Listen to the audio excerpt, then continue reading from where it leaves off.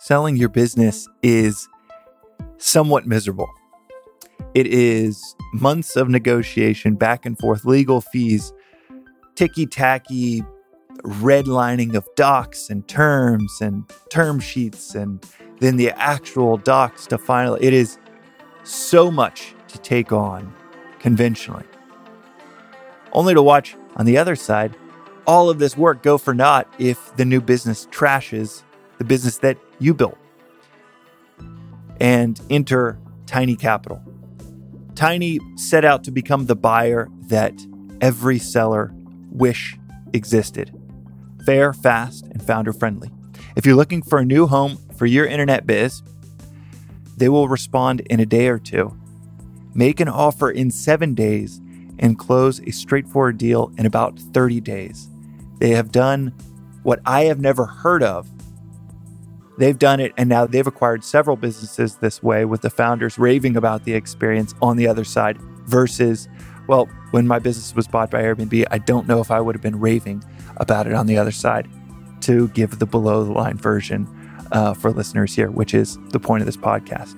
Go to tinycapital.com to find out more about what they offer and how quickly they will respond, give an offer, and close. It is, like I said, it is the acquisition machine that many founders around the world wish existed, and now it does. Go to tinycapital.com to learn more. Another one of our badass sponsors is Vanta. Is your sales team unable to close deals because you don't have a SOC 2 report? A SOC it to me, as some people call it. Or do you have a SOC 2 report that is being managed by a team of employees, several of them spending countless hours on it every year? Vanta has built connected software that makes it easy to both get and renew your SOC 2. The easiest way to get one and renew it year after year. With Vanta's continuously monitoring solution, you avoid hosting auditors on site, sending loose leaf paper back and forth, taking hundreds and hundreds of screenshots to prove that you're compliant. None of that with Vanta.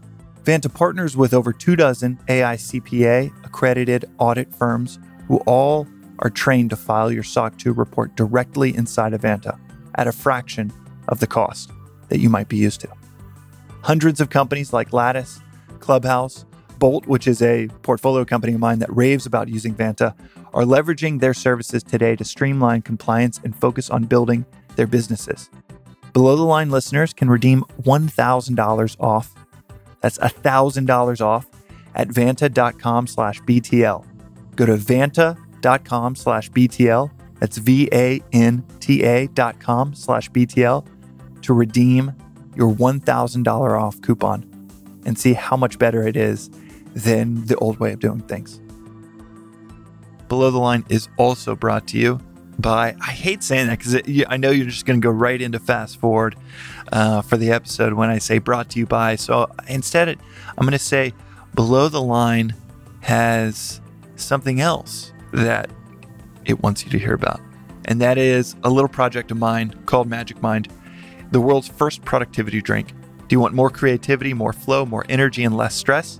Go to magicmind.co to get the 2-ounce shot that contains 12 magical ingredients that are scientifically designed to improve your productivity.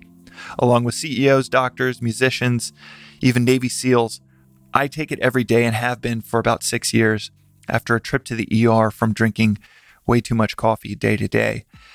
It is the single most important part of my morning ritual to get more done and to stress less. Listeners know that I go to pretty extreme lengths to talk about the science behind sleep, diet, exercise, alternatives to coffee, nootropics, adaptogens, anti-inflammatories, whatever it is. I go to pretty extreme lengths to talk about the science behind it. And you can find the peer-reviewed research on the ingredients of Magic Mind on the site to learn more. Go to magicmind.co, that's magicmind.co, and enter the promo code BTL to get 15% off and try it for yourself. So there you go. And if you dig Below the Line, we would love a review. It's how podcast platforms rank and suggest podcasts. So every review matters. It takes 3 seconds. You don't even have to write anything anymore. So if you're one of the fine folks that have already left a review, thank you so much. We read every single one, the good and the bad, but we especially read the 5-star ones. But if you haven't left a review, go into, as the YouTubers say, go into the App Store and smash that subscribe button, and also smash the review stars or whatever you need to smash, and leave us a review, good or bad. We appreciate every single one. Today's episode is with the British poet, author, and Zen master, Henry Shukman. Henry is able to touch on so many different topics with a brilliant articulation, that which you would expect from a poet. And we cover so many different topics in our conversation today. Everything from the one single experience, a concept which he talks about in his memoir, One Blade of Grass, which is a phenomenal read for listeners. We also touch on the phases of creativity. And we also go in depth around his decades-long battle with low-grade depression, sometimes higher grade, and sometimes just in the background, and all of his different methods of self-medication, finally finding something that worked and helped him overcome it. We touch on all of these things and more in today's episode. I'm excited for you to hear it. So without further ado, let's get into it with Henry Shukman. This is Below the Line.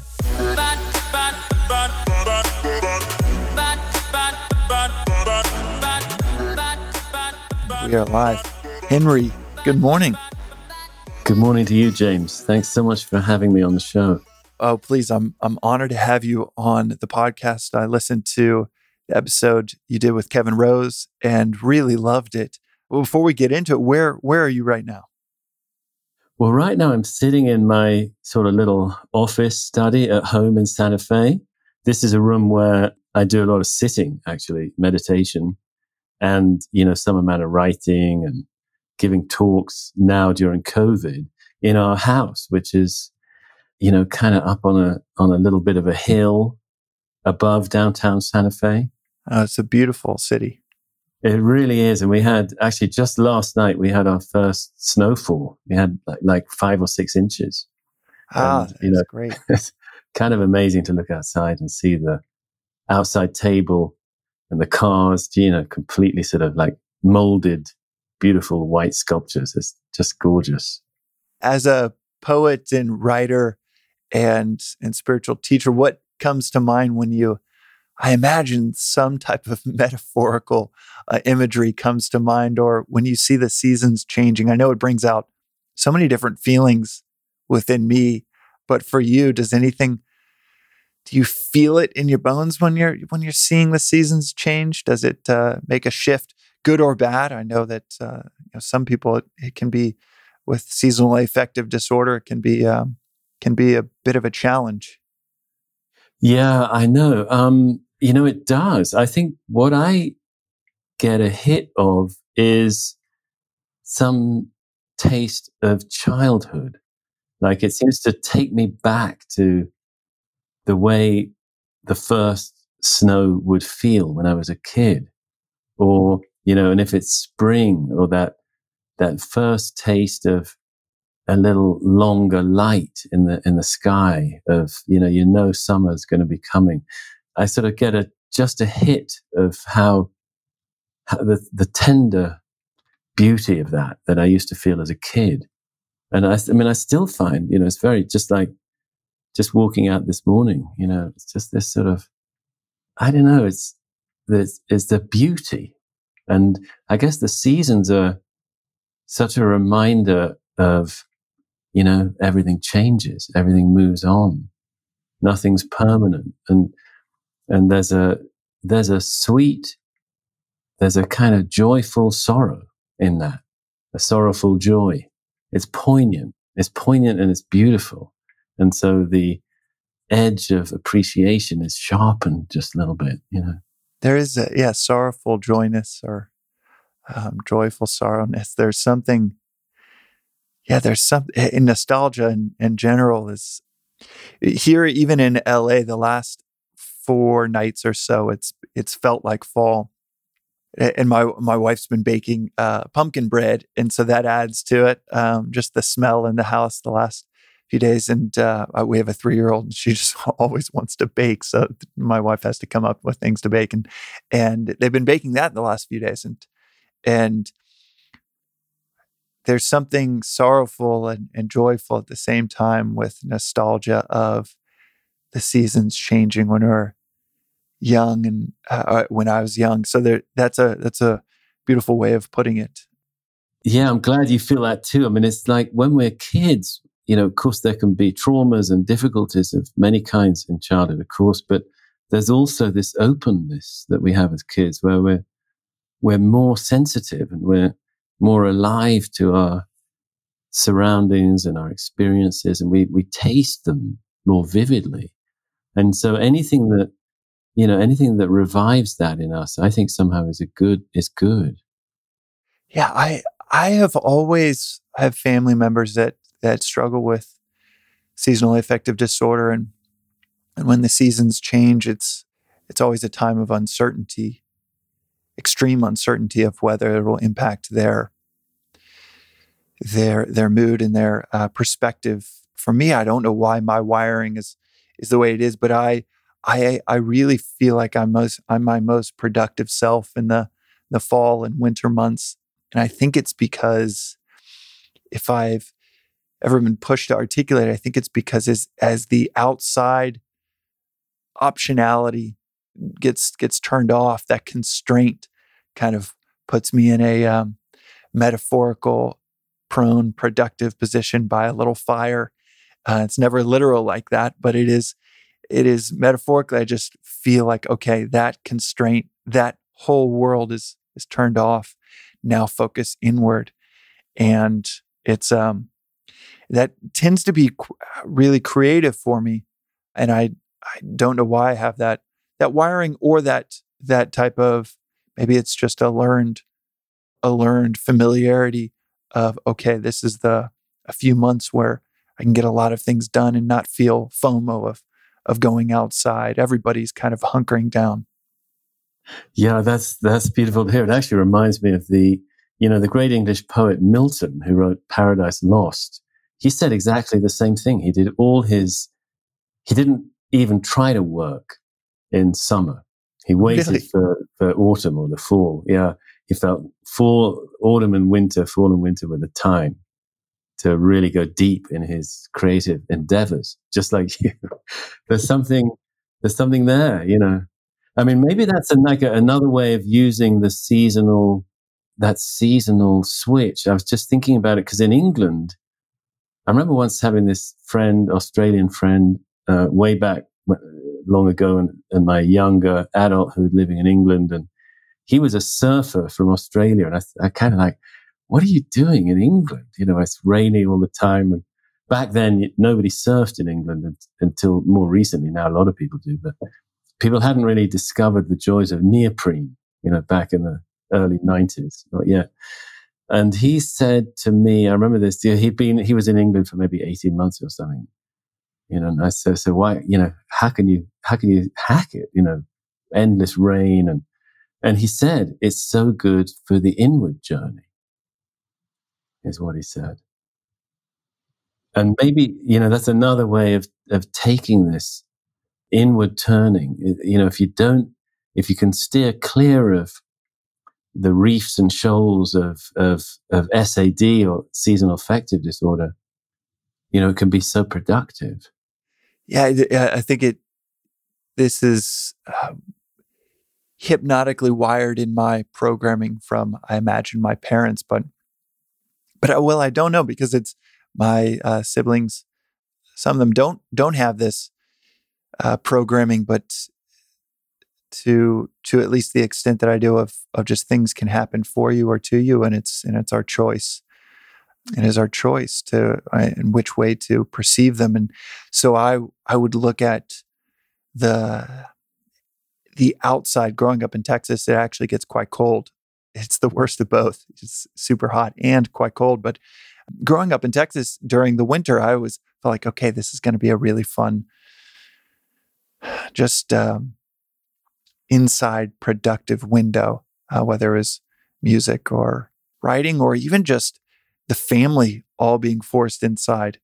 and so I always felt like it was happening for me. And then in my later years would use it as a window of productivity for any number of creative outlets. With you and finding yourself in New Mexico, we could talk about that forever. And that's interesting that Milton, when you do zoom out, all you need to create is a few masterpieces in a 70, 80 year lifespan, if you're lucky to live that long, and your life is deemed extremely productive.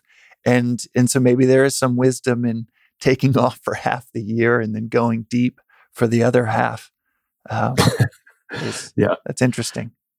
Yeah, that's a great point, actually. The value of space and rest. And we don't seem to value those as much as we perhaps should. We definitely don't. Right. The time off can be every bit as important as the time on.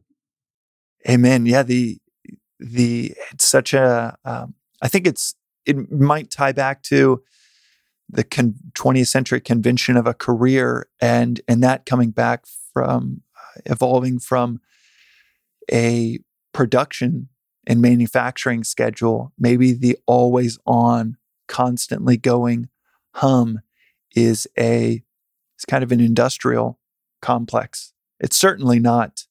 I remember just to divert once more, and then we'll bring it back to, I want to ask you about New Mexico. But I remember in Yuval Harari's book, I believe it was Sapiens, where he talks about one of the interesting hypotheses he has in the whole history of Homo sapiens is that about 10,000 years ago, it was a grave mistake to go into an agrarian way of life from the hunter-gatherer way of life. And that mistake 10,000 years ago was made for an assumed stability that would come with planting crops and harvesting crops. But what it also came with was 14-hour workdays instead of a hunter-gatherer society working about 3 to 4 hours a day. And, 100,000, 800,000 years of going from 3 to 4 hours a day to 14 and that stability. Then I think it extended, listeners can correct me if I'm wrong on this, but his hypothesis extended into saying that then within about a generation of additional children that then lived and needing to feed those mouths, we became addicted to that agrarian approach to life and need for stable production of food. And then we became addicted, and 10,000 years later, each generation is still kind of addicted to that agrarian lifestyle. And now kind of maybe a manufacturing influenced convention of always on working. Yes, that's so true. Yeah, I remember reading that. And the population carrying capacity of agrarian life was that much greater. So then you have more population, and then you all the more need to be farming to feed it, and it becomes a feedback loop like that. I mean, I was just remembering actually how in the late 18th century in England, the very early Industrial Revolution, some people considered it a kind of abomination that these factories had gaslighting through the night, like the desecration of night, that they would keep working through the night because they could. It is so unnatural now that and I have a feeling this conversation is going to be replete with interesting observations, knowing that I'm speaking with a poet, writer, and Zen teacher. But yeah, it's so unnatural just to continuously move. I mean, there's nothing in nature that does that. And we obviously have day and night, but even nature has the ebbs and flows throughout the year. Yes, exactly. Yeah. And so if we're sort of looking at, the way we don't want to sort of inhibit our potential, but how do we do that in a healthy, wholesome way? That's, what I mean? Like rather than just sort of not the sort of forced march, but more the deeper kind of exploration and wondering and learning as we go, and kind of vibe of just being more exploratory rather than linear, knowing where we're heading and we've got to get there as quickly as possible. That kind of mindset. Right. Well, and one of the things that I love about podcasts, it's my favorite medium, is that you can go long form. So feel free to go long form. I implore you to go long form with any questions and topics that come up. And I want to touch on that a little bit later in the episode as well. Just the I've heard you speak before about just the biology of the physiology of the sympathetic and parasympathetic nervous system and the real biological roots to rest. And so I want to touch on that a little bit later, but I want to go back to, so you're in New Mexico. You don't have the accent of someone from New Mexico growing up in a state right next door. How did you find yourself in New Mexico, Henry? Yeah, right. Well, I could do like short, medium, or long version. Long version, please. Okay. So basically, let me just think. Somehow in my early life, especially probably as a kind of young teen, I got this idea that it was cool to travel and to wander. It's partly, I think, because I was very lucky, really, that I, by accident, befriended a kind of old school tramp in England, a guy called Speedy. And an old school tramp? Yeah, tramp, like a vagabond? Homeless person? Hobo type. Hobo. There'd been a long, I don't know whether you could call it a tradition, but a phenomenon, probably since, the late 19th century, maybe earlier, of guys who just wandered in England, and they might stop for a few months and work on a farm or something like that, but they were adept at living basically outside. And this guy Speedy was of that old school, and I learned a lot from him in a very short space of time because he just lived outside. And so just the phenomenon of meeting somebody who, it made me realize how much most of us lived with, not just cars, but houses.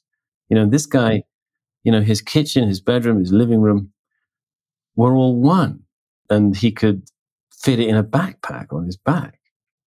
And he really lived like that. And in winter, he'd go, not the English winters tend, not to be that severe actually, but, he'd go south to the south coast and sometimes be in a shelter and, find different places to put up through the winter. And then springtime, he'd reappear in the valley where we lived when I was a kid. It's really like this is like, a life that now when I talk about it or think about it now, it seems like this is just another era, but it was not really that long ago. This is the 1970s. Anyway, he taught me little bits and pieces about how to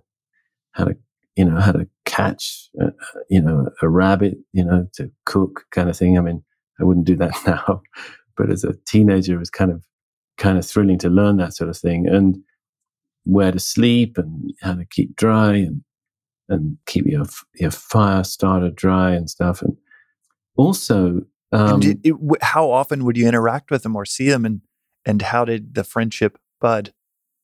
Yeah, it started actually with one of these summers when he was in our valley. He had a couple of little dogs, and one was, he actually used them to help him hunt, and one of them, as it were, befriended our dog, and they kind of cavorted all summer long, and she had puppies, and my mum said, if there are puppies, bring us one. So one night at the tail end of summer, there's the knock on the door, and Speed is out there, and he opens up his big coat and pulls out this little puppy, incredibly sweet little puppy, and that was really the beginning of my getting to know him, because then I started to go wandering the valley and other valleys and in our neighborhood with friends. We'd, put on a backpack and just go out and sleep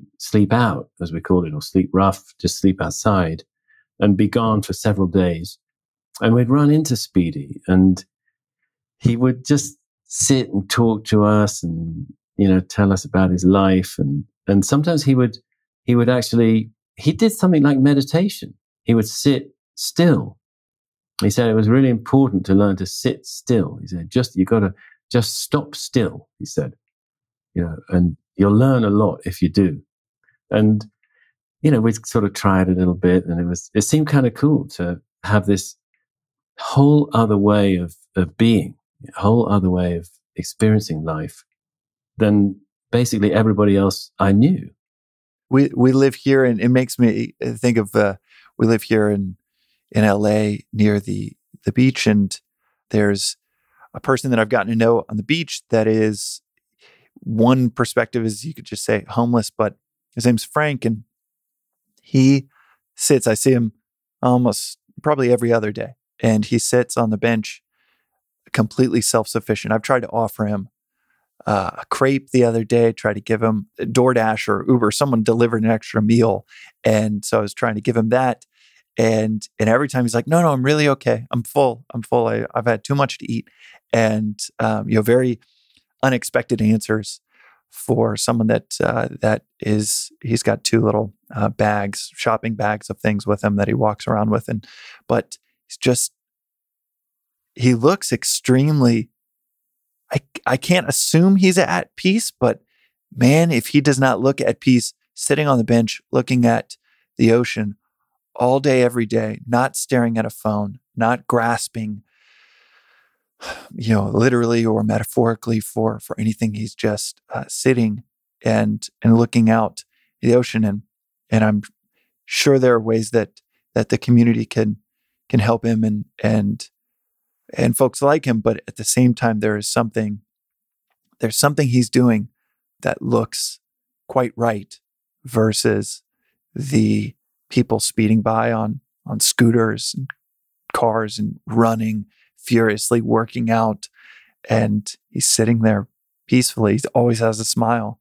So he certainly has mastered stillness. I probably have seen him 50 times just sitting up straight, just looking out into the ocean. So there's somewhat of a parallel experience I've had here in Los Angeles.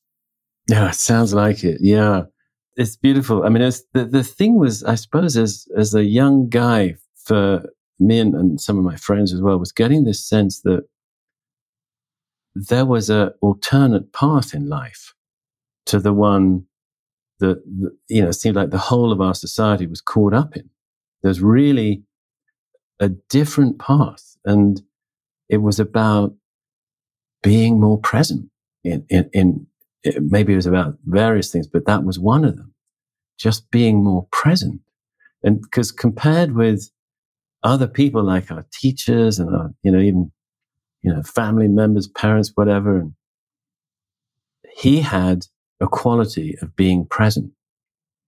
That he wasn't already leaning into the next thing, rushing toward the next thing. He had time. And he also had this beautiful vision that he said, the landscape, the land of England had these, what he called old roads. He said you couldn't see them unless you'd been walking a lot. And then you could start to detect an old road, that would lead you all the way to the coast of Wales or something like that, And it was somehow an exciting prospect that there were sort of hidden paths that only somebody who knew the land well would start to see. And for me, that became a kind of a metaphor for life, that actually if you went too fast, you skated over the surface and you didn't see the beautiful paths that life could offer you, and so by which you'd live more fully, you'd live a deeper life. In fact, actually, in my book, One Blade of Grass, it has the subtitle, Finding the Old Road of the Heart. And does that come from Speedy? Yeah, it does. It does. Yeah. Yeah. That's beautiful. So, because we get inklings, I think. We get inklings of kind of, could you call it a better way to live? I don't know. It seems that way to me. We get inklings of it. But do we pick them up? Do we respond to them? Or do we brush them aside? And I think they're probably always coming. And we can so easily even get a little hit, but just still turn away back to the momentum, the ordinary momentum that we're plugged into and just can so easily get carried along by.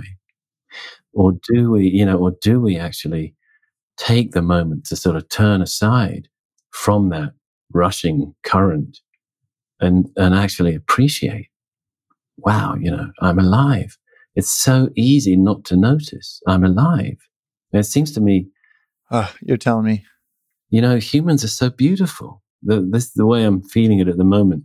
One of the beautiful things about having a path of practice is that it keeps evolving. It never really stays the same. It keeps changing. And how do you mean? Well, I mean, for example, as you know, I'm sort of deep into meditation and have been. I thank Speedy for it, really, but I have been for, since my mid-20s, or maybe a little earlier, depending how I count. And I'm now in my late 50s, so quite a while, and it just doesn't stay the same. Again and again, there's some new discovery. It's like, oh wow, this is what it's all about. And 2 weeks later, another new discovery. No, this is what it's all about. It just goes on and on like that. Wow. Even 25 years in, it's a continually evolving, more than 25, almost. Yeah. 35 years in, it's just a continually evolving practice. Yeah. And ever more so, the sort of the unfolding is sort of seems to happen quicker, more beautiful, more beautiful, more beautiful. Oh, that's fantastic. And just to pursue that a little bit further, even when you graduate beyond a specific school and become a teacher, you're saying it just continues to evolve, continues to change. Yes, this kind of path is about endless exponential learning. So even if you're a so-called teacher, you yourself are only a teacher to the extent that you're a learner. You just never stop learning. And I think humans should be called, instead of Homo sapiens, wise man or whatever that is, a wise person, it should be learning person. I think we're creatures that are alive by learning. I think that's what our great gift is, our great capacity is to be open to learning. And that's what we sort of really, in a way, need to work to not close down. It brings up a question that I was really intrigued. I wanted to ask you. I was thinking about this morning. I wanted to ask about if you had any doubts about your authority as a Zen teacher. Do you ever wake up? You ever just think, how am I leading this school of thought, these students, and ever have those personal doubts? The short answer is yes, but the slightly expanded, important, I think, answer to note is that, first of all, I didn't make it up. I've been trained in a method for humans to essentially let go of who they think they are, and for that to be a safe and healthy thing to do, so that they can open up to boundless possibilities and discover basically more and more and more about who they really are. You could also say discover less and less and less, because the more we're letting go of who and what we think we are, the more we're in fact opening up to participating in this whole universe. I mean, maybe that's a bit of a mouthful that needs some unpacking, please unpack it. It's but so you can see, right there, first of all, we don't teach anything. It's not like here's the syllabus, here's the material, and we got to impart it to you. Not at all. The person, anybody who comes into serious, deep meditation practice, they are their own object of study kind of thing. They are the potential. They are the wonder. They are the marvel. And the teacher's job is simply to be, at best, a kind of guide in making a context so they can let go more easily and know it's safe. So the whole package is just like a context in which the student, and that includes me, can let go safely and feel encouraged to let go of what we think we know, especially about who we think we are. So therefore, the teaching is much more like being a coach at a gym, just happens to be a gym about consciousness rather than physiology. But it's kind of like that. And so, the person does all the work. They have to do the reps. They have to do everything in the gym. And the coach is merely there to say, hey, try this. Hey, try that. And by the way, did you know this is actually possible?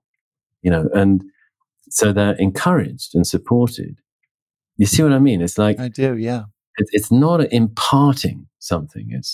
It's helping somebody on to the limited extent we can, helping somebody on their own journey of discovery.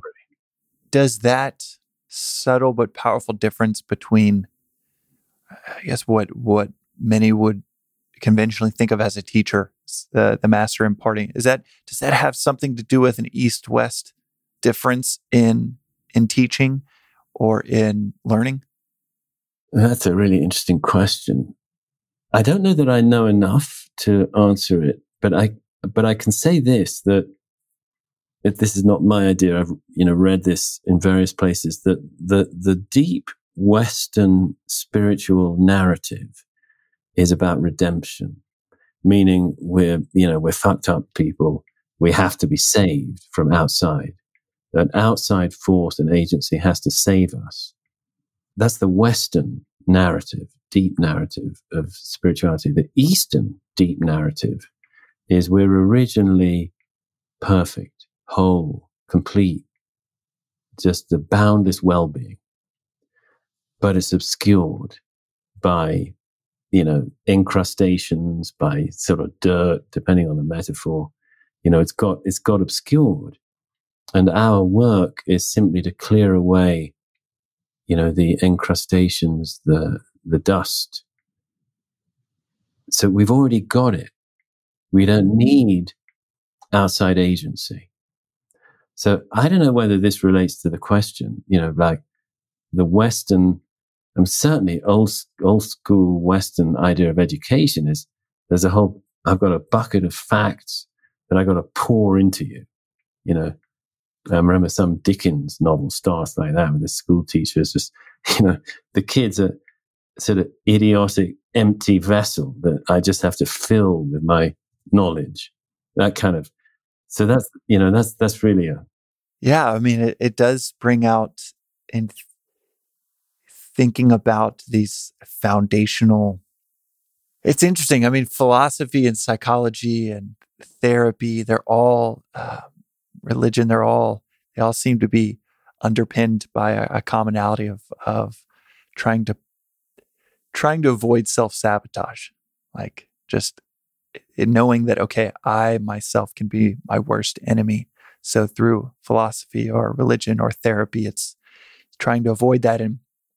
And it's interesting that you say the foundational spiritual path in the West being one of redemption and agency coming from outside, required outside agency, versus the East, where it is the agency within you and discovering it is. That is in my I have no idea what I'm talking about with these concepts. So please correct me where I'm misguided. But it does seem from a very cursory view, it's the West is, heaven is outside of you and pursue it. And that just bleeds into our entire psyche of pursuing that which is outside of us, ambition, career, moving west, manifest destiny, whatever it is, conquering new lands. But yes, exactly. In the East, it seems more of instead of a pursuit, it's a discovery.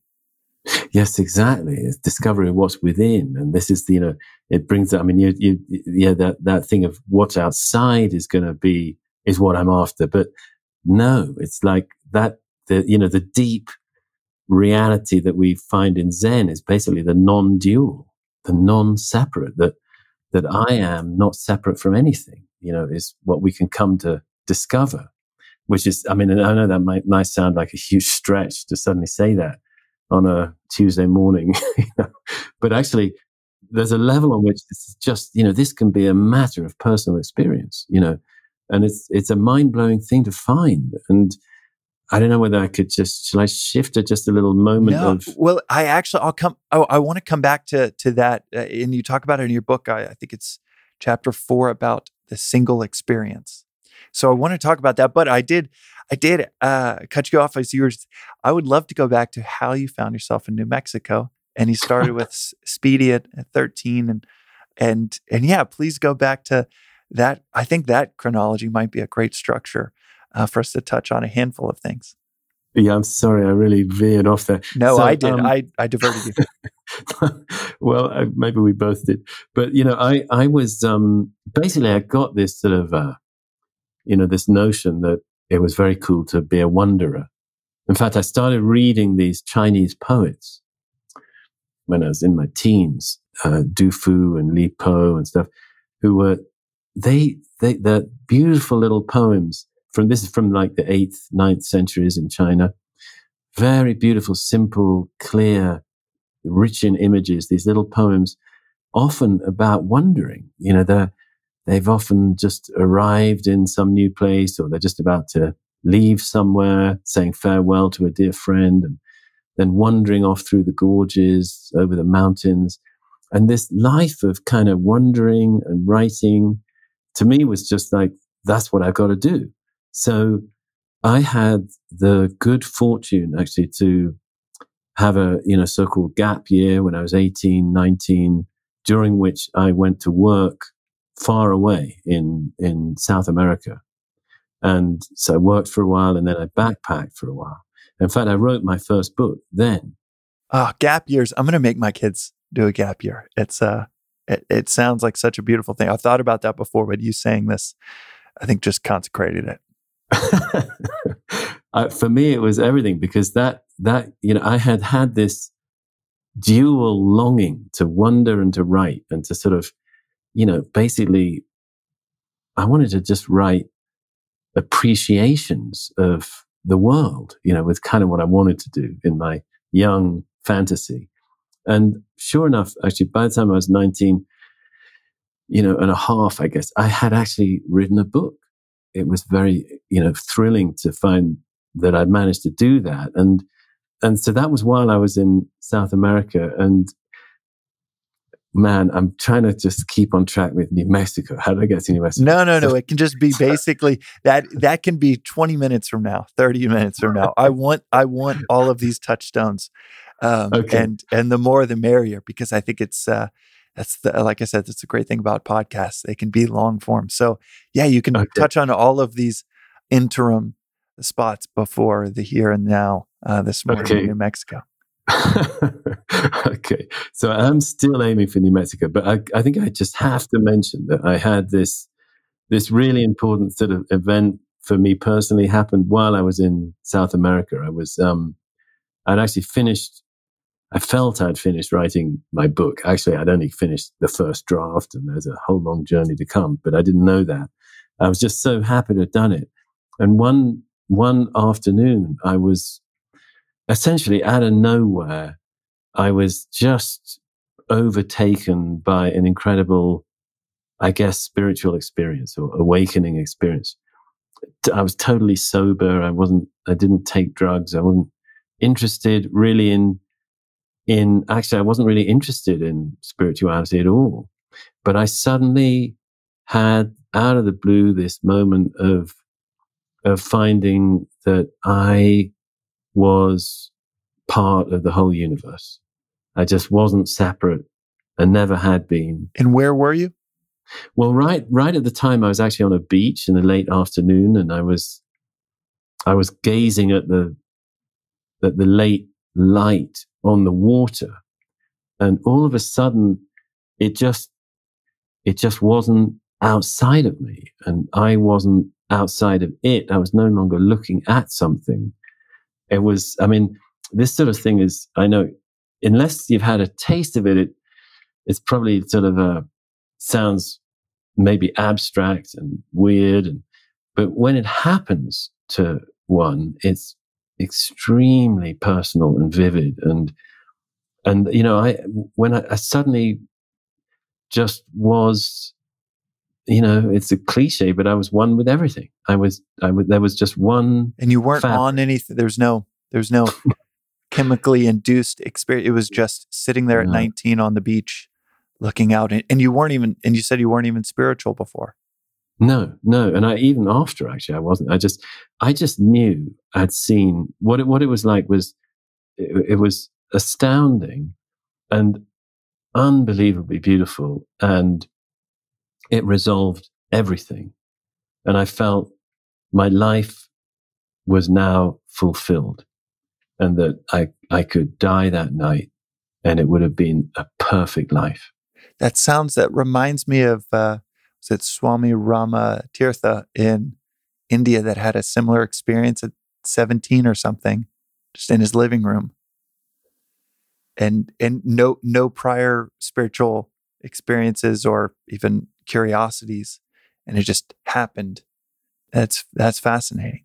These things do happen. And, you know, what happens next is another matter, because some people sort of ease into a spiritual path, you know, that unfolds from it or whatever. And other people struggle more. And I was in the latter category. And after a few weeks of utterly blissful living, where I felt like I weighed nothing and all I really wanted to do was try to help. And wow, wait, tell me more. So you felt this way. So you had that moment on the beach, and then it stayed with you for a few weeks. And what was 4 days later when you woke up? What did it feel like? Yeah, well, it had. I mean, the you know, the real sort of powerful vividness of the immediate experience, that sort of passed and left this amazing kind of afterglow where it was like I'd been turned inside out or something. And I just weighed nothing and was transparent, and I could just feel I felt like I could sort of feel suffering very keenly and wanted to help wherever I felt it. And but it wasn't. I mean, because in the thick of the actual experience, it was like, you know, in a way, everything sort of vanished, and there was just one field of reality where everything was present, but it sort of wasn't made of anything. It was kind of like that. It was so that passed, you know, and then I kind of knew I was on a beach again, kind of thing. But man, it was different. I weighed nothing, and I just felt this sort of burning love in my chest, like a flame, almost like a physical flame of love, just pouring through me. That was just wonderful, and that lasted for quite a while. But in that sort of state I was just describing. But then I went home actually, and I really hit a wall, because I mean, I know it sounded from all that speedy stuff like I'd had a kind of idyllic, happy childhood. I mean, in some ways it was very, very blessed childhood in terms of like educational opportunity. Like both my parents were professors actually at Oxford University. So, you know, I had a very privileged educational sort of background, you know, with learning Greek and Latin and French and Russian and German and stuff as a kid, you know. and reading a lot of great literature and all of that.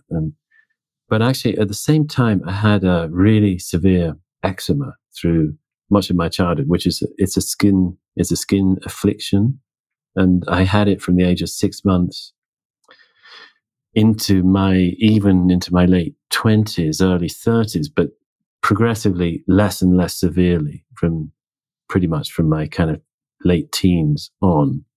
But it was a very debilitating. You write about this. Do you mind? It's not just a little rash that people might think of with eczema. Yours was knuckles bleeding all over the body.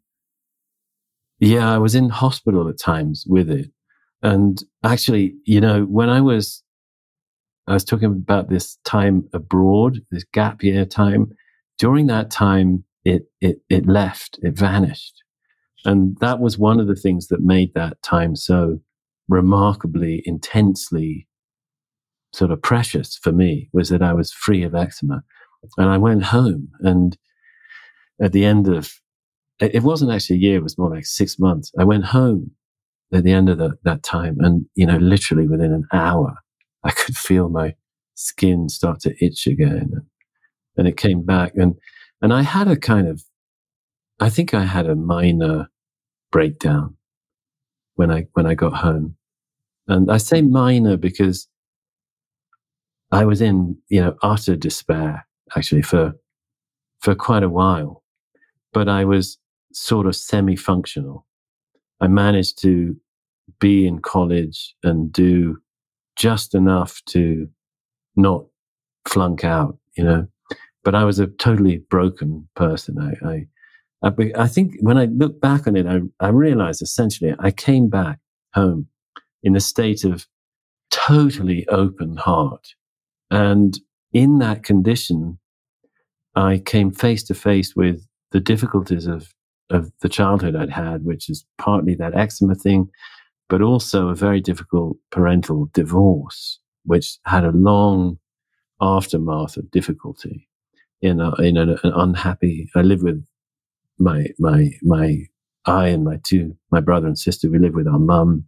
It was a very, very difficult situation for her for various reasons. And, I think my brother and I felt very sort of, we stepped into that kind of role of trying to be responsible for our mum's well-being, and emotional well-being. And I think a young boy might naturally do that, but in some ways it's not all that healthy.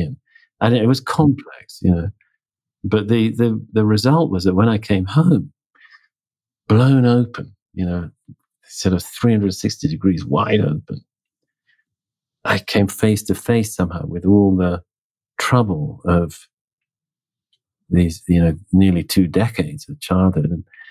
And I just had no resources to deal with the intensity of emotion. And I didn't know where it was coming from. And I couldn't understand why all of a sudden I was feeling so overwhelmed by grief and despair. And, how often do you think about that minor breakdown in that moment in life?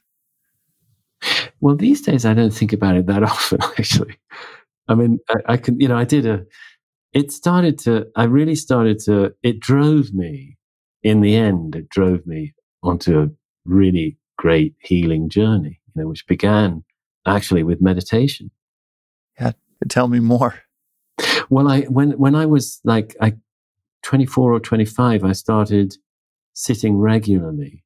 I did it TM style, transcendental meditation.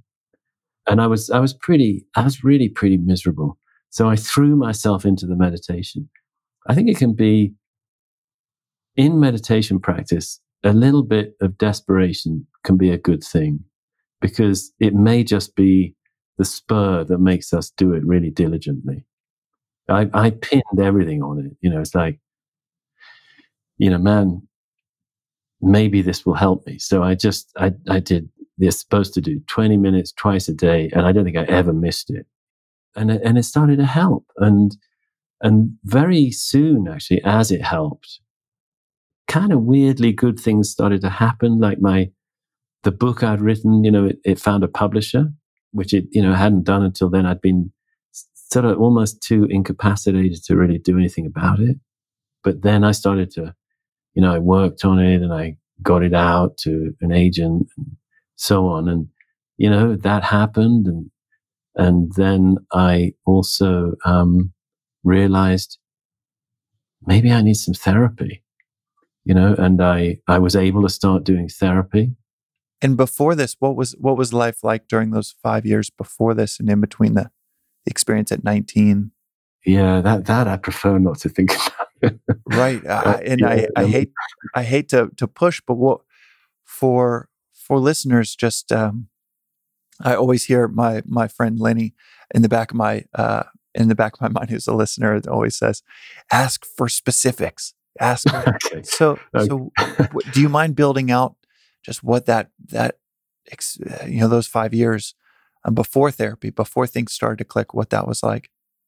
Yeah. Okay. I'll try to. I mean, okay. So, like, from the point of view of having had this, rather privileged educational background, I went to Cambridge University. I was kind of a bit of a scholar. I had been a scholar, had a kind of a prestigious scholarship when I was a teenager at school. And I was kind of serious about academics. So I got into Cambridge and I arrived there and I just couldn't work. I couldn't study. I would, sit in front of a textbook and my mind would just kind of slide off the page. And so I had a very kind tutor and I was supposed to be writing these essays and just time after time I couldn't do it. And it was difficult to get out of bed in the morning. And I actually started, to be perfectly frank, I kept a bottle of vodka in my room and would slug from it and listen to music and tune out and then I would find myself having a conversation with a tutor or somebody else, and I'd suddenly find I was crying, and I felt utterly ashamed of myself, and I tried to connect with my parents now and then, which in those days in England it meant going into a phone box and pushing in the coins and having a couple of minutes of brief conversation. And I was so ashamed actually of my collapsed psychology. I was so happy while I'd been away that I'd managed to become a happy person who was well with healthy skin, who didn't have to be ashamed of his hands or his face or his legs. I was so happy to have become whole and healthy. And I watched all of that just collapse when I was home. And there was not only the collapse in itself, but also the deep, deep shame of being a broken person. I remember once my tutor saying, "Hey, maybe you should try some counseling." And I was like the last thing I wanted to hear because, I had a tremendous shame about not being healthy in mind and body. And so I kind of just stumbled through college. I managed to get the degree and I had friends, I guess what happened was I got into low-level drug taking, actually, basically hash. People would, a lot of people that I seem to know would smoke very weak joints of hash that you rolled up with tobacco, so you get sort of a mild buzz. You didn't get stoned like you would off good grass, It was mild, much milder. I'd sort of sit around smoking hash like that with friends and self-medication, doing just enough work, sometimes getting inspired and working harder on an essay or something. And did it, trying to think how to ask it, were you able to think about the predicament as if you had depression? Were you or were you able to use those words? Could you let yourself use those words? Did people use those words back then as much as they do now, thankfully? Right. That's a great question. And I was afraid that I might have depression and didn't want to think about it because of this deep shame. You see what I mean? It was like I couldn't. totally know when in 2001, when my older sister by 3 years, she took her life when I was 15, and my family told me she had mono for the 3 months leading up to that, until she attempted to take her life about a week before, about 4 days before, and then was in the hospital, and so it didn't make any sense anymore to talk about it as if it was mono. So they told me 4 days before, but there was so much shame even within our close immediate family that my parents told me that it was mono. So I know it. I know it intimately to feel like there's so much stigma that you're protecting those around you, you're protecting your child, you're protecting yourself by trying not to use that real language. Oh man, I'm so sorry to hear about that. I heard that on your podcast. It's so I can talk about it openly and pretty objectively at this point. But thank you. Well, it seems like it's been a formative experience for you, which is the best thing that can happen with suffering. Oh, it is. That biologically, I think there's the concept of eustress and distress, and the healthy form of eustress or stress called eustress is that's the stress that gets you that wakes you up in the morning. And I think extreme stress, way past distress, extreme stress wakes you up in the universe. So I couldn't agree more that it can be a profoundly positive experience for some to have these types of stressors in life. It sounds like it was for you at 25. Yes. Well, I think the thing is, when the shame switches to vulnerability, that's when it's okay. Because, as shame, it really locks everything down, and healing can't really happen until there's honesty, and for there to be honesty, there's got to be vulnerability. It's got to be okay to be vulnerable. It's got to be okay to be broken, and to be broken as a person, broken as a family system, broken in all the ways that we want to hide. Right. Oh, yeah. You say minor breakdown, and it was, I have had some breakdowns, and so but I think this doesn't happen for everyone, but I do believe in the concept of post-traumatic growth, and for some, there is immense growth that comes on the other side of these undesigned life events. Exactly. Well, I'm sorry to hear you had breakdowns too. I mean, but again, they can be such a great opportunity for growth.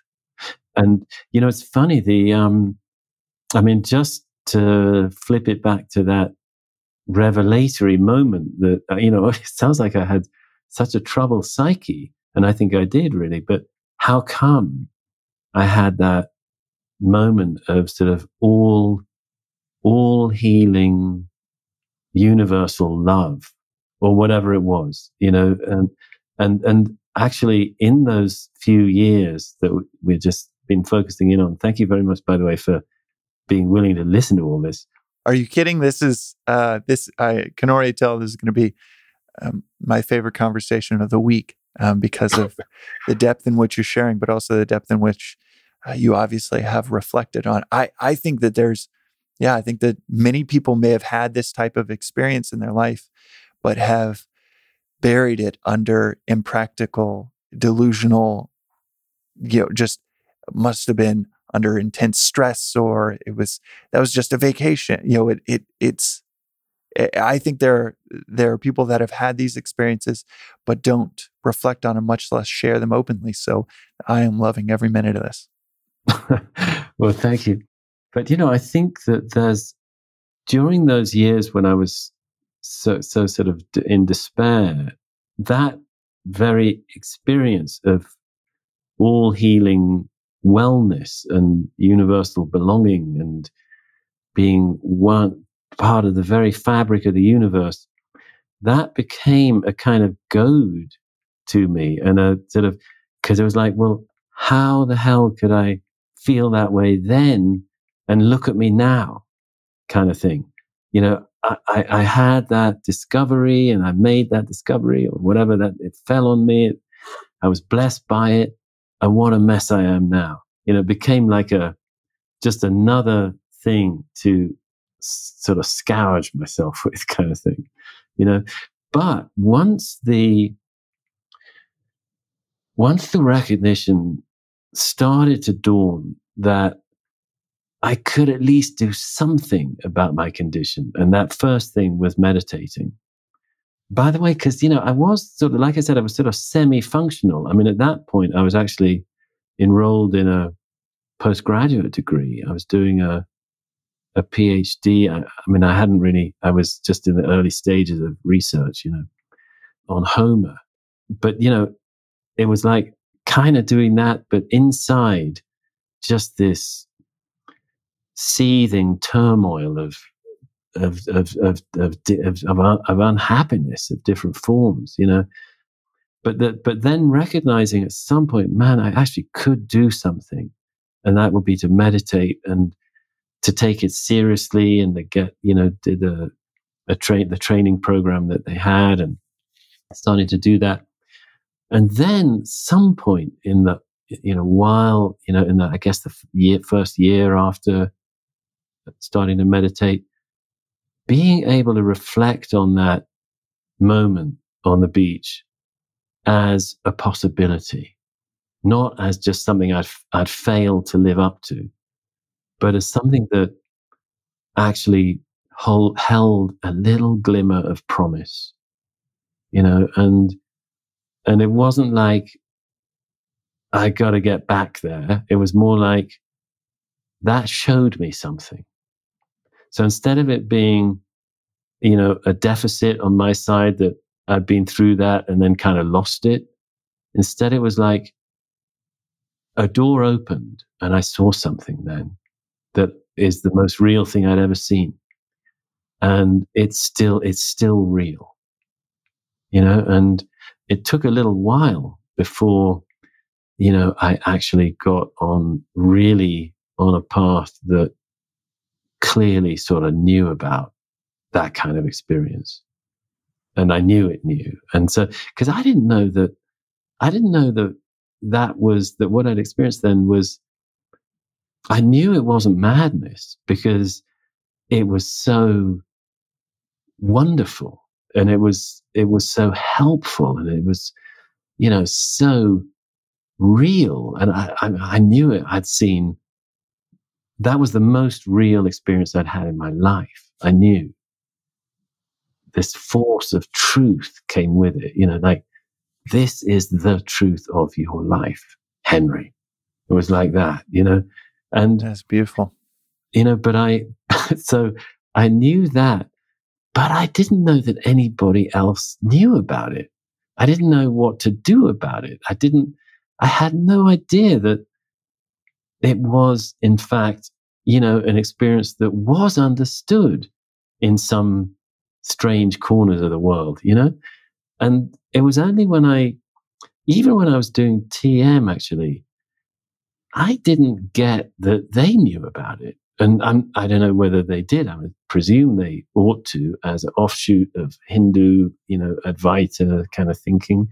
But it wasn't really brought home because they really advertised TM as, well, they call it a life tool for the busy. That was the tagline in those days. And this is like the mid-80s, late 80s, a life tool for the busy. And so it was all about, relax a bit and, you'll be more productive kind of thing. Right. It's like Hatha yoga today, where the yoga in the studios of like, do it so that you'll have a calm mind to accomplish more. Yes, exactly. Quite a bastardization of where it started. Oh man, I know. And where actually there's that. Have you read that great book, American Veda? No, I haven't. I strongly recommend it. I I'll think write it's it called down. Philip Goldberg. Yeah, it's about the sort of history of Vedic thought in America. It's a Oh, that's fabulous book. right up my alley. I've jotted it down. American Veda. Why does it come up? Because he talks about all the different iterations of Vedic thought as they've come in waves into the US.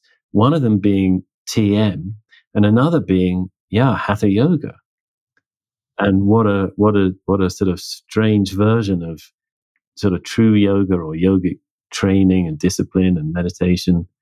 Yeah, I had a guest on here who's a Vedanta teacher 2 weeks ago, Joseph Emmett, and one of the conversations he and I have had before, I don't think we touched on in the episode, but he was telling me that the yoga that we see and talk about here in the U.S.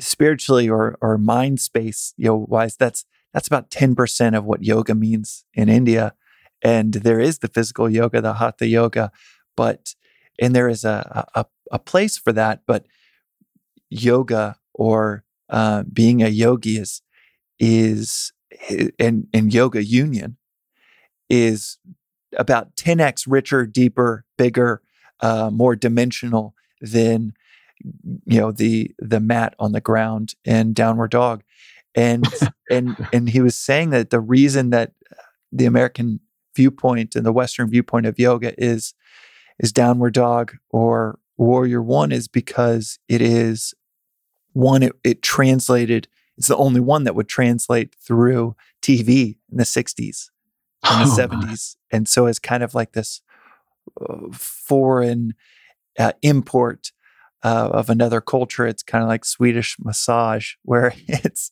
you go to Sweden, they're like, what the hell are you talking about?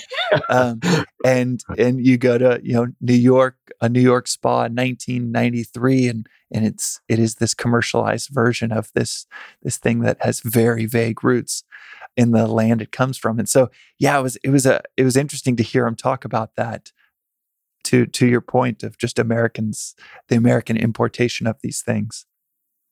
Yeah, I mean, if I could just also make a defense of it, would be that, honestly, in my biography, Hatha Yoga has been so important because of just getting into the body and calming the body and finding how the mind can settle down by that focus on the body, and that mindfulness of body, as we might call it, is very, is really, with a ragged nervous system, we need something like that. And also, honestly, I think it's a gateway. It's a gateway to meditation for many. Yeah. No, it's a defense fully absorbed. I think there is it can be quite honestly one of the, especially with the YouTube video, maybe one of the along with breath work or breath meditation, the cheapest form of therapy out there. I didn't mean to diminish it fully. It is certainly a unique angle on it that we have here, especially in LA, and versus its beginnings. Yes, absolutely. And what it means, I mean, yeah, it's much more like a meditation training in, and real deep. Because, I mean, maybe one way we could sort of frame a lot of what we're talking about is like, if we're looking at spiritual paths and spiritual practice, and of course, in terms of my own experience, that would mostly mean meditation. Spiritual practice is like a path of meditation, not just using meditation now and then when we feel like it, like, for example, at the end of a yoga class, but actually committing to it on a daily basis and having some guidance and, maybe having some community that we're involved with to some extent. All of that it's got, you could say it's got different functions or different uses, all of which are legitimate. One would be healing in the broad sense of, psychological healing. And of course it can be neurological and physiological. And that's a whole world of meditation practice, and probably all the modern mindfulness that we hear about and I'm involved in as well, is mostly in that kind of area. But there's this whole other side of a spiritual practice, a meditation practice, which is, I think, better called exploration, where we can actually engage with the deep quest of a lifetime, which is finding out more deeply, more intimately who and what we are. And that's not a finite thing. It's not like, oh, right, now I got the answer. Because, although we can have, so for example, what happened to me on that beach when I was 19 was a flash of, a door opening and suddenly, hey, you're not what you think you are. Take a look at this, and it's a boundlessness that is actually at the very heart of my own experience that I don't normally see. What are we? Well, yeah, that, I honestly think it's better to ask that question than to answer it. Because, well, I'm glad I asked. See, we're busy. I think we're busy a lot of the time needing to know who we are. And, you can ask the question, well, who am I? And that could be another iteration of needing to know who I am. But why do I need to know? What if the real task is releasing my certainty? The kind of contraction I make around who I think I am and want to stay being that knowable entity. What is it like to, maybe finger by finger, just release my hold on what I am so sure I am, or want to be so sure I am? What happens if that hold opens? And for a moment, what is it like just to not know, rather than I'm going to latch onto an answer, another answer, maybe a bigger, better answer, but another answer. But how about I'm just going to not know?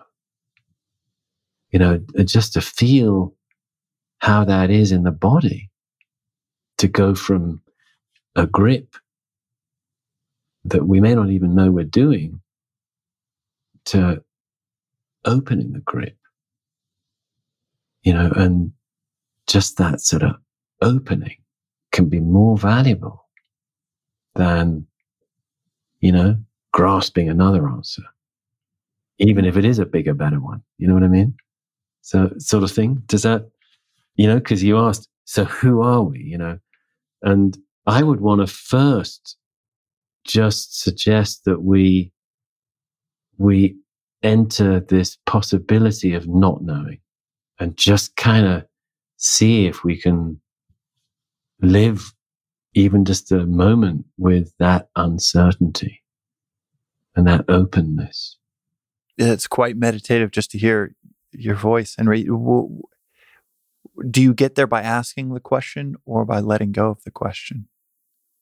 Yeah, that's a great question. Even that, I would say, try both and see. Because what if there's no fixed answer? Even there, yeah, sure, there are traditions where you ask, who am I? We find that in Vedanta and Hinduism. Who am I? The great question, self-inquiry. We find it in Zen. It's one of the first koans. Koans are these little baffling kind of riddle-like enigmas that Zen has, but they're all clear when we open up our sense of who we are, when we open it up. Do you mind giving listeners an example of a koan? Yeah, sure. Well, there's the really famous one goes like this. The sound of two hands clapping, but what is the sound of one hand? That's the original formulation of that koan. What is the sound of one hand? Now, it's not a riddle that's supposed to have kind of a clever answer. Not at all. It's actually It's an invitation to open up in a way we don't know that we can open up. And it's rather like asking the question, who am I, actually?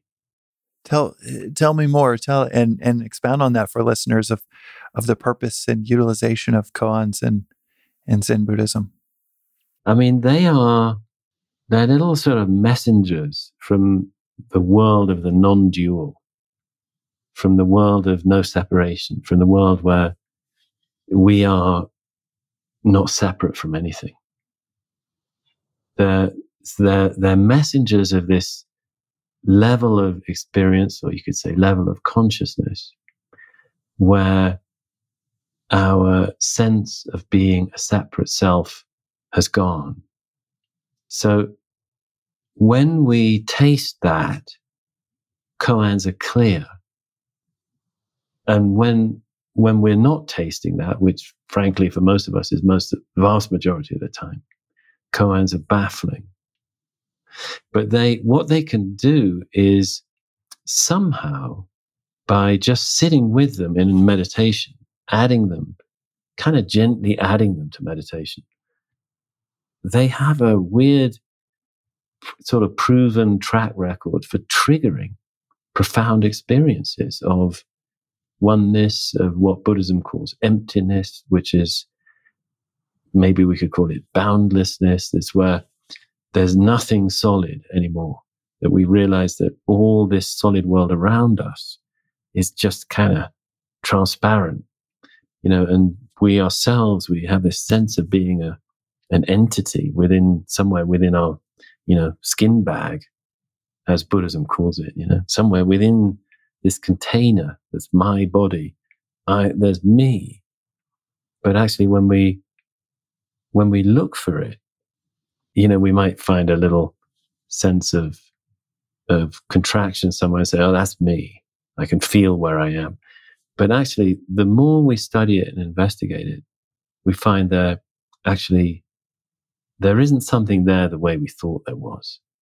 So koans, again, I don't want to be sort of too weirdly abstract, because they're not, what they're inviting is a very vivid, intimate experience of this moment, When you say it's similar to asking the question of who am I or what am I, is, in a sense, are you saying that it's the question of what is the sound of one hand? And I think that it gets phrased as what is the sound of one hand clapping, but you're saying original phrasing is what is the sound of one hand.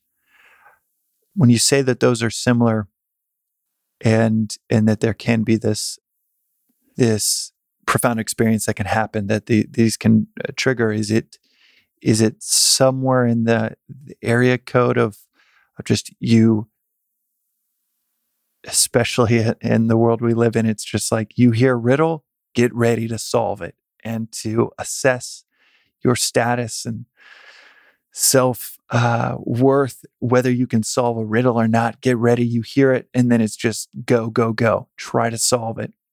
And in some ways, the koan is, not some ways, but in a very determined way or a deliberate way, it is unsolvable, so that you wrestle with it, and then you just, like you were saying, you try on letting go of this is unsolvable. Is that what you mean when you say it's similar to the question of what am I? Yeah, actually, that was very well put, James. You really hit it there. My dad, I remember him teaching us or telling us koans when we were young, but I'm certainly not.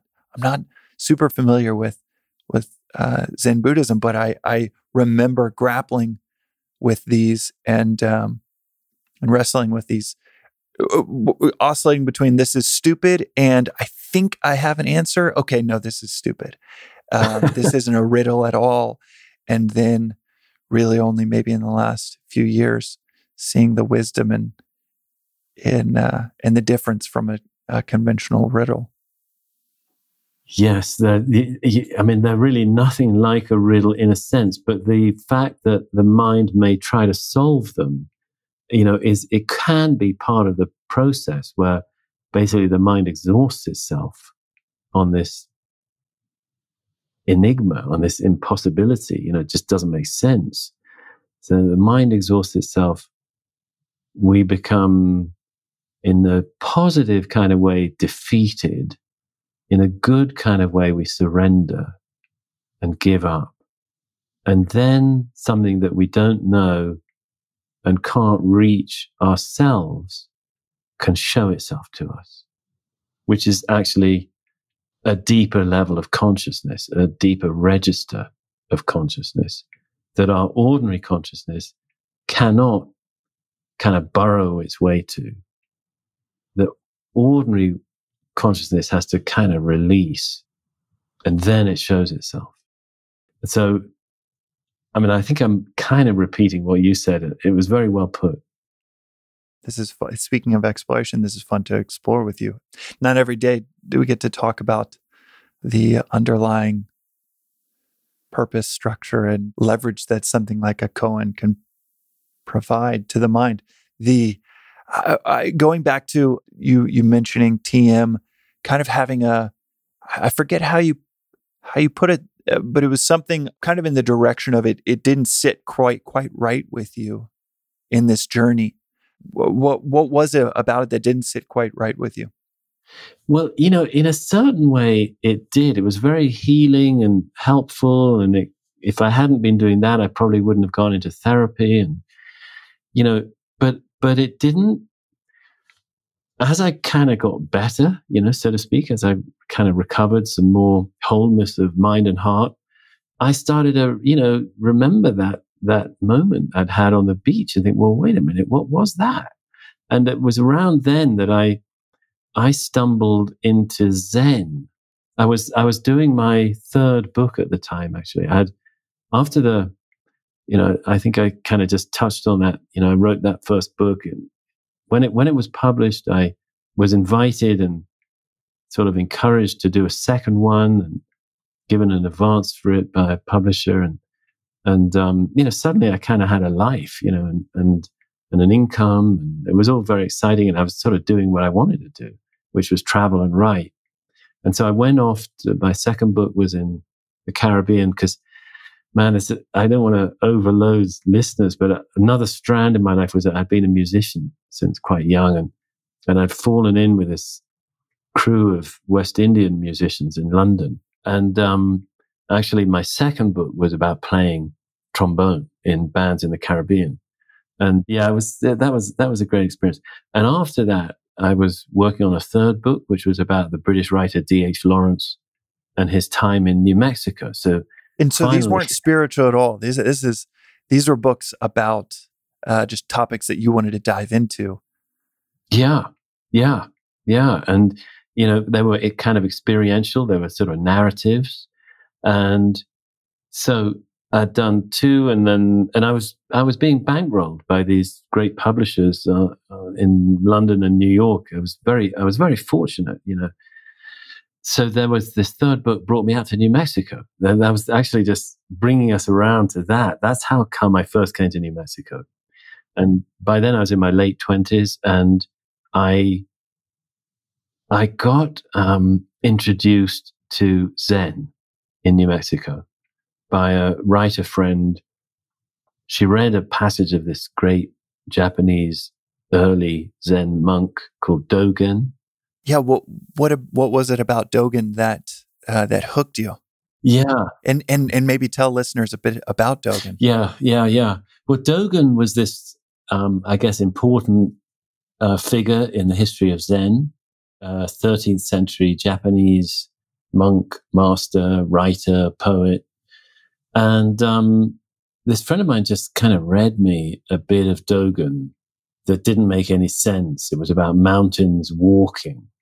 And I heard it and I thought, what on earth is this about, But I couldn't forget it. And it just kind of lodged itself in my mind for, a day or two or something. And then one. Do you remember what the quote was? Yeah, it was, do not doubt that mountains walk. even though mountains walking is not like human walking, do not doubt that mountains walk. Something like that, and I thought essentially, it sounded like nonsense. I mean, it's kind of a bit like a koan. And actually, though, I was washing a mug at a sink a couple of days later, and this strange line came to mind, and I just suddenly had this feeling.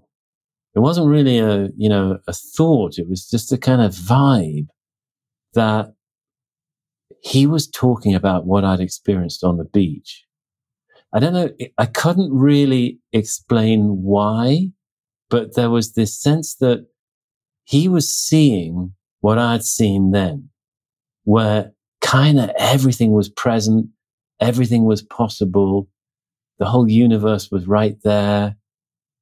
In some way, I thought, hey, wait, if he was seeing that same experience, he could say something like this. I mean, it wasn't really a sequential, rational thought. It was just a sense.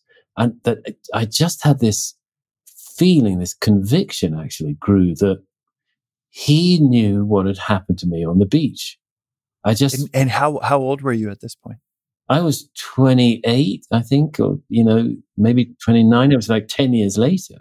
So yeah, for that decade, were you kind of just in and out of wondering if that was real, or maybe it sounds like you knew it was real, but wondering if anyone else had experienced something like that, or looking every once in a while to see if someone had?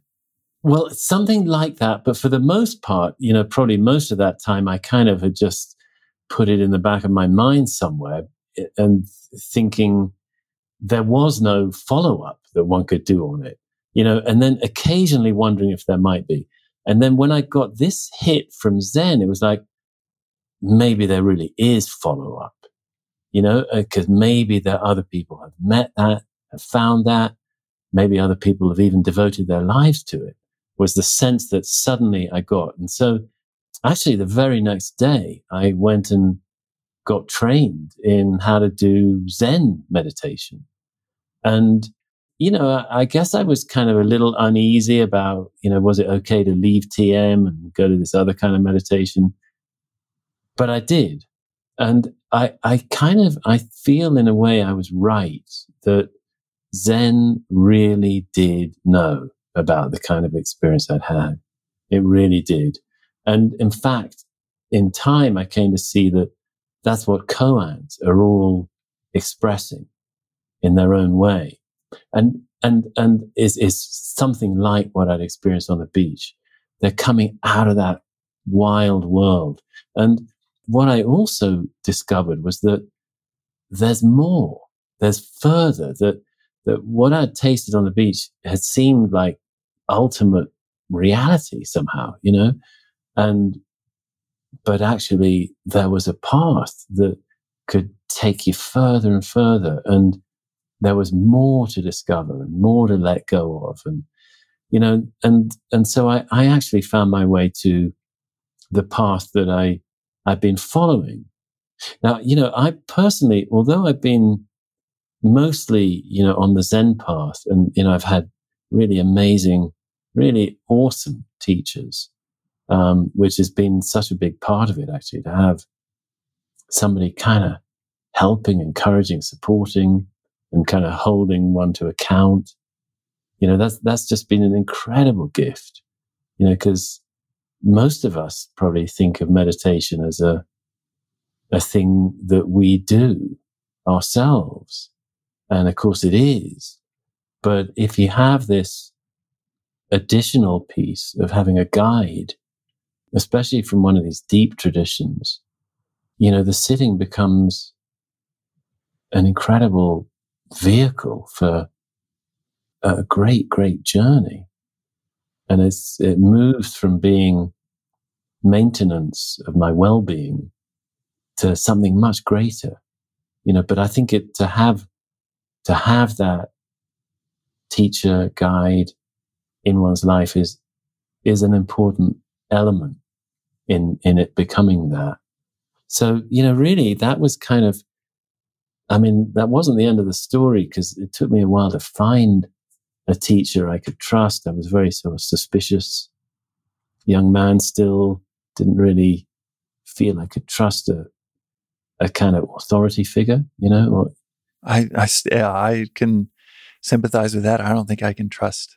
I had three older brothers, and so I think my psyche, if Freud is right in that your psyche is formed by age 6, I think I had enough experiences with tyrannical leadership by the time of age 6 that I think that's why I'm an entrepreneur. It's why I'm always creating things outside of systems, because it's hardwired to not trust authority for me. Yes, I can relate to that. But when I found my first Zen teacher that I really could trust, he was just such a kind, wise, gentle, deep, clear human being. And where was this? Actually, I was back in my hometown, Oxford, England, at the time. I had a fellowship as a poet at Oxford Brookes University, and while there, I was going to the local Zen center, and he was the new teacher there. And he was a retired lawyer. He retired young, and he ran a charity for severely disabled people. And he just didn't have a kind of an ambitious bone in his body. He wasn't doing Zen to be a great teacher. He wasn't doing it to have any renown. He was just doing it because he loved it so much. And he had been so helped by it himself. And he'd been asked by his teachers to share it to anybody who wanted. And it was a, relatively sort of small to medium-sized kind of group. It was modest and humble and sweet. And it was just I think prior to that, I had been to various different Zen centers and meditation centers of different kinds, actually. And, I suppose they tended to be a bit more renowned. The places, I tended to go to places you kind of heard about. And so there was more, well, I don't know really if it would be right to say there was more ego in the air kind of thing, but there was more sense of a sort of imbalance of power or something that I was never quite comfortable with. But in this humble little place with this amazing, deep, gentle teacher, I just felt so fortunate that somebody was willing to give their time, to guide people gently. And, I think there are wonderful people in the spiritual realm.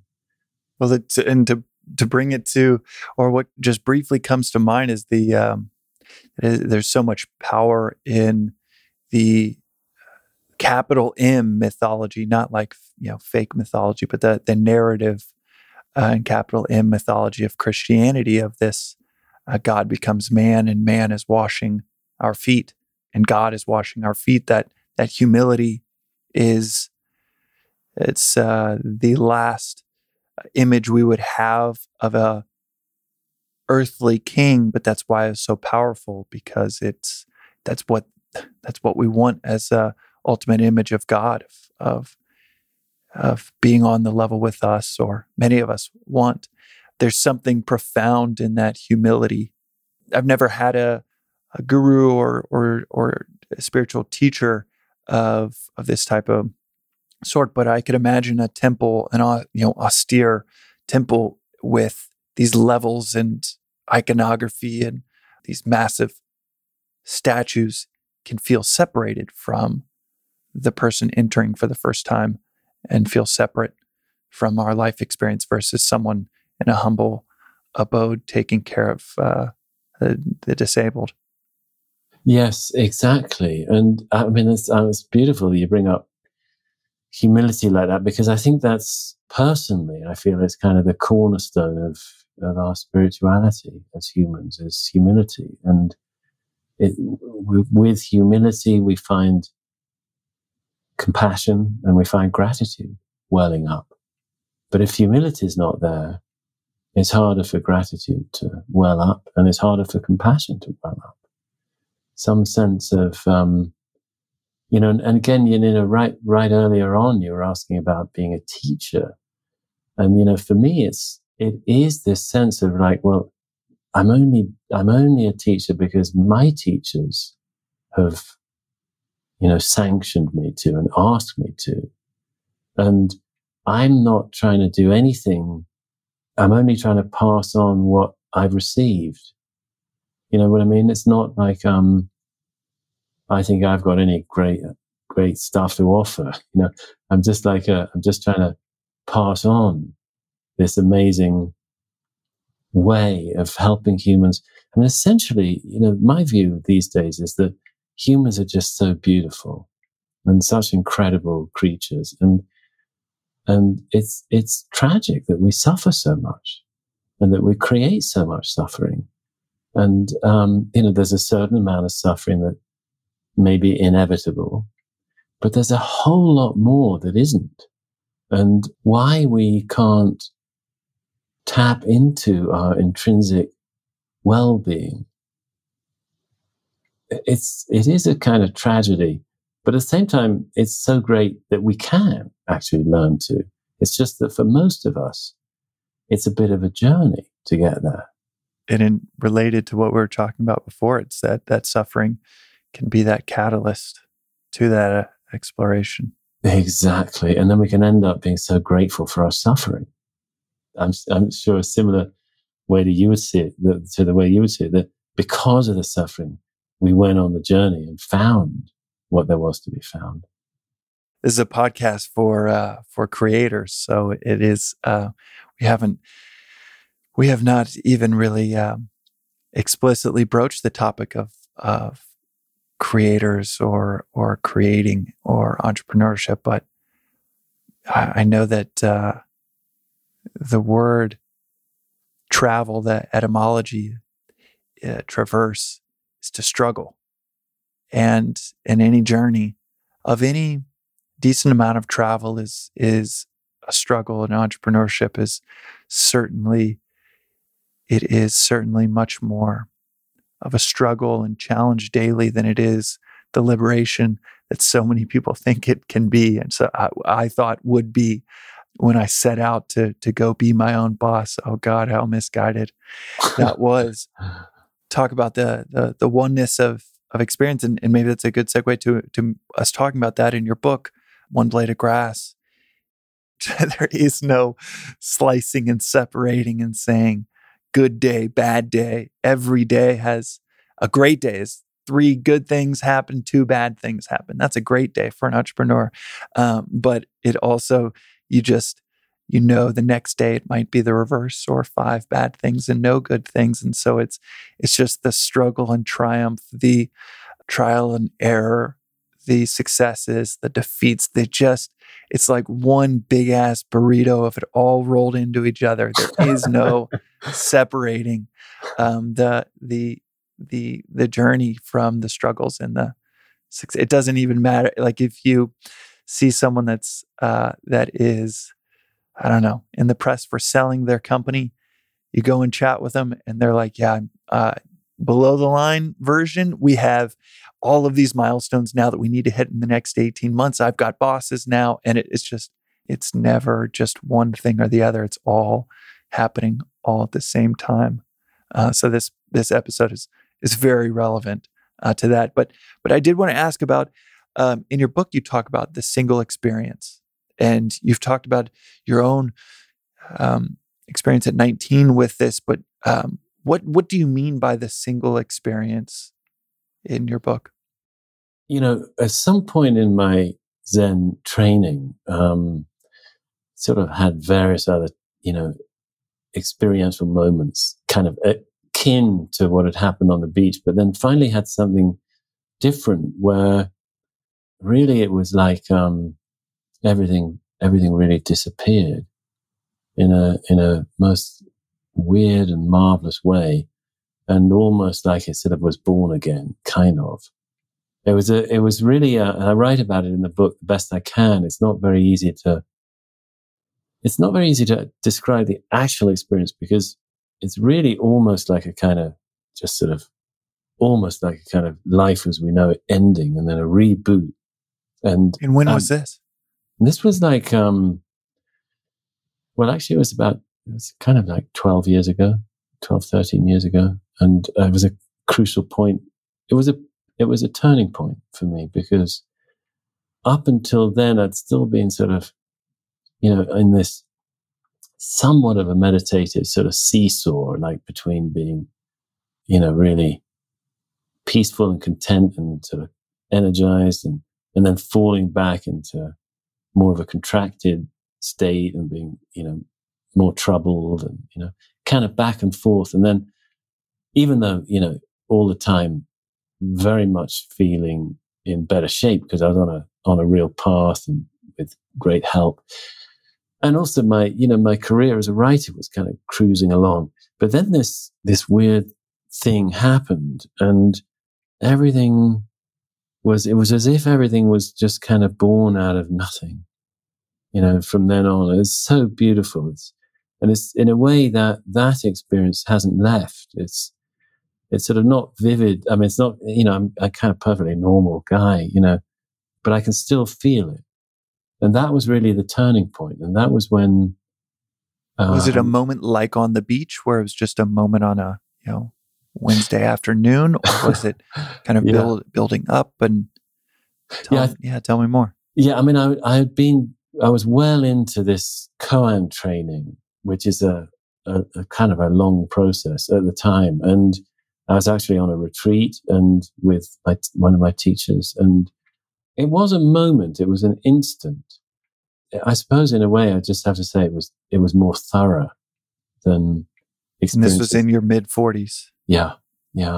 And it was I guess I was actually 45. Yeah, it was a kind of pivot point for life in a way that, I mean, I would have said that about that beach experience and a couple of others that happened in the course of my Zen training. But this was different. This was different. And I think in a way I felt that, I mean, I don't want to sound like I think I've got it all or anything, but I felt, well, maybe this is more like what the whole thing's about, is that there really we can be resolved as human beings in a way that we don't kind of flip back from. I think it's a common thing in the spiritual path that we'll kind of get somewhere and then we feel we're kind of flopping back and forth between being clearer and less clear, For listeners, they might be doing the math and saying, okay, that was maybe 15 years of practice before that moment. Yeah. It can be intimidating to hear that if this defeat of suffering is the goal. It's incredibly inspiring to hear that that you feel like you can have this type of cross this Rubicon of a before and after, but it also sounds intimidating. Yeah, I mean, I would say that first of all, a lot of people actually don't have. I think I had some probably more kind of mild mental health issues than many might have that needed to be worked through. So a lot of people might get much happier with, much less practice and much, it's not like, and also I was hell bent on this real deep quest, and you don't have to be, for many, it's, they're not after that. They are after just a bit more well-being. And, do you still feel, you've talked about, previous interviews, depression and dysthymia, which is a kind of like mild depression. Do you still feel those? Do you still feel is the eczema completely gone? Interested in kind of just that emotional state that you're in now versus 20 years ago. Yeah, 15 no, years to ago? be honest, it is very different now. I mean, I don't know that I'd never get depressed again. I don't know for sure. But I imagine that if I ever did, I'd handle it way better and it wouldn't freak me out. And I'd, kind of shrug my shoulders and say, well, what's wrong with a little depression? It's been really different. It really has. And eczema, it's been a thing of the past, for a long time now. And I find that a little bit interesting. How come meditation helps so much with that? And I think of course, it would all come down to the nervous system and because one of the factors in a condition like eczema is stress of various kinds. And I had way more of that than I realized. And so regular meditation can surely help with that. Do you mind telling listeners a little about the biophysiology of how meditation helps with that? In a nutshell, I suppose it's getting, the nervous system has these two sides, the sympathetic system, which activates us, and in extreme, it triggers the fight or flight response. And then the parasympathetic system, which dials us down and promotes rest and digest. So for many of us, they're not really in balance. We're not regularly tasting a stable, calm nervous system. We may be, for example, to be, anxious would be a overactivated nervous system. And then to be depressed, that might be a hypoactivated nervous system. So to have a well-toned nervous system is something that meditation practice seems to be pretty reliably good at promoting. Like just a kind of more supple, well-toned, I think is a way to put it. You see what I mean? Right, like a muscle. Yeah. It's sort of in better shape. Well, I could spend hours with you. I know that we're pressed for time here. Are there any other moments we haven't made to touch on before we get to New Mexico here this morning? Yeah, no, James, I'm really very grateful to you for being willing to spend all this time with me.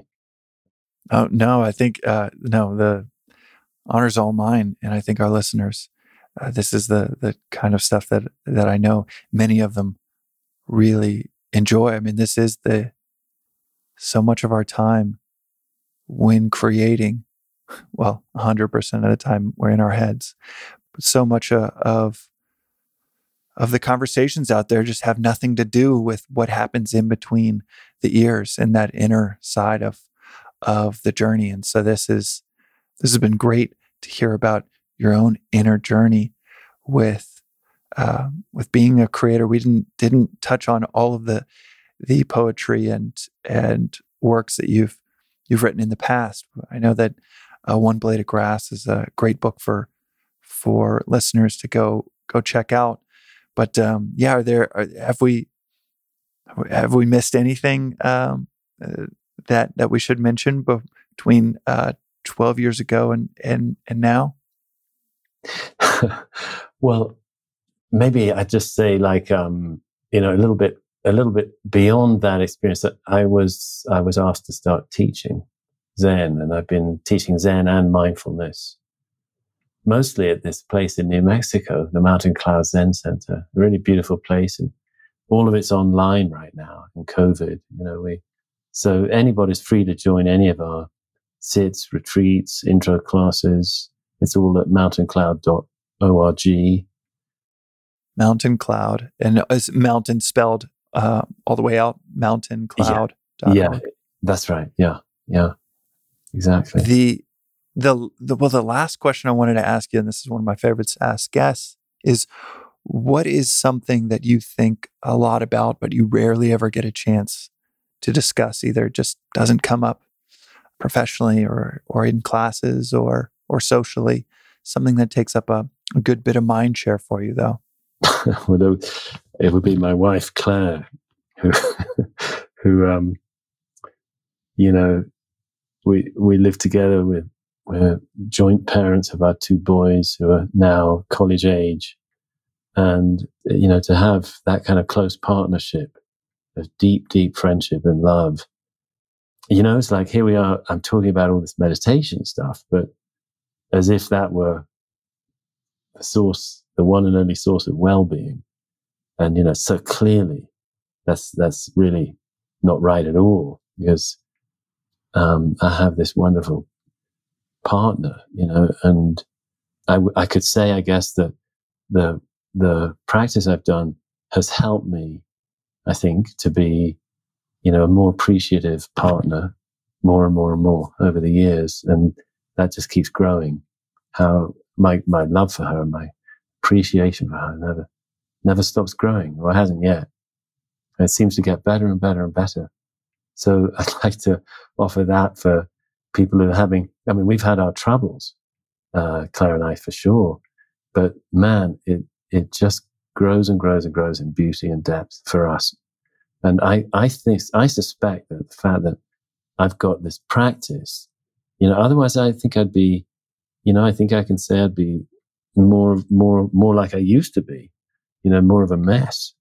And instead I can be a mess still, but not to the old extent. And I'm much more open to,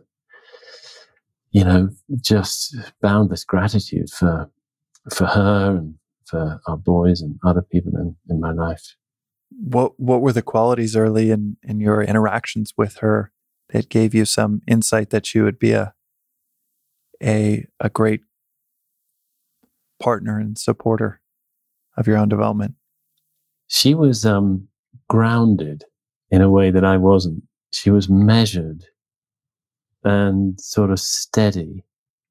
I was more this sort of passionate, traveling poet, writer dude, and he was this really grounded person who was sort of deep, quiet and beautiful and patient and wow, could I get close to that, Right. It's it's hard to emphasize enough how powerful, in Silicon Valley, it is a convention that co-founders do better than solo founders. And I think for many human dynamic reasons, organizational dynamic reasons, you're going on a long, arduous journey. It's helpful to have people bonded together. And so I imagine the same is certainly true in my experience for creators and their spouses,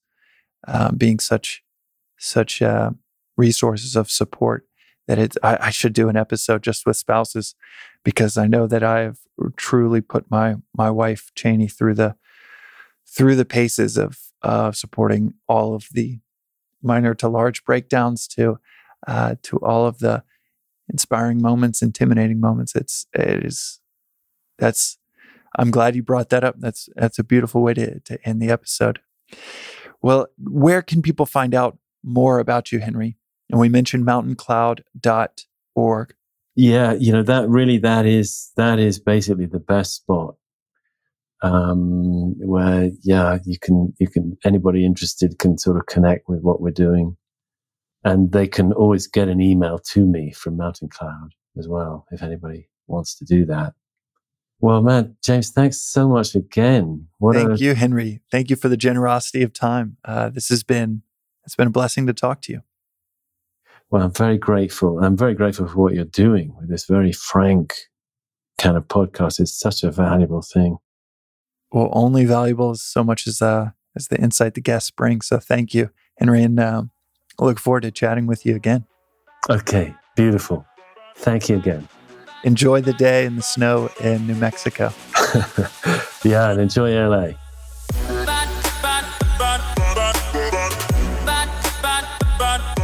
Hey, friends and listeners, I hope you enjoyed today's episode. If you want to hear more of these types of conversations, go over to your favorite podcast app and hit subscribe, or leave us a review. Good or bad, we love hearing from people that that appreciate this type of conversation and want more of it. You can also follow us on Twitter at GoBelowTheLine, as well as see in our Twitter bio our email address for you to shoot us a note on any suggestions of guests or topics that we should cover. We read every single one, so thank you for those that have already sent those in. That's it for us today. We will see you next time on Below the Line. Below the Line is brought to you by Straight Up Podcasts.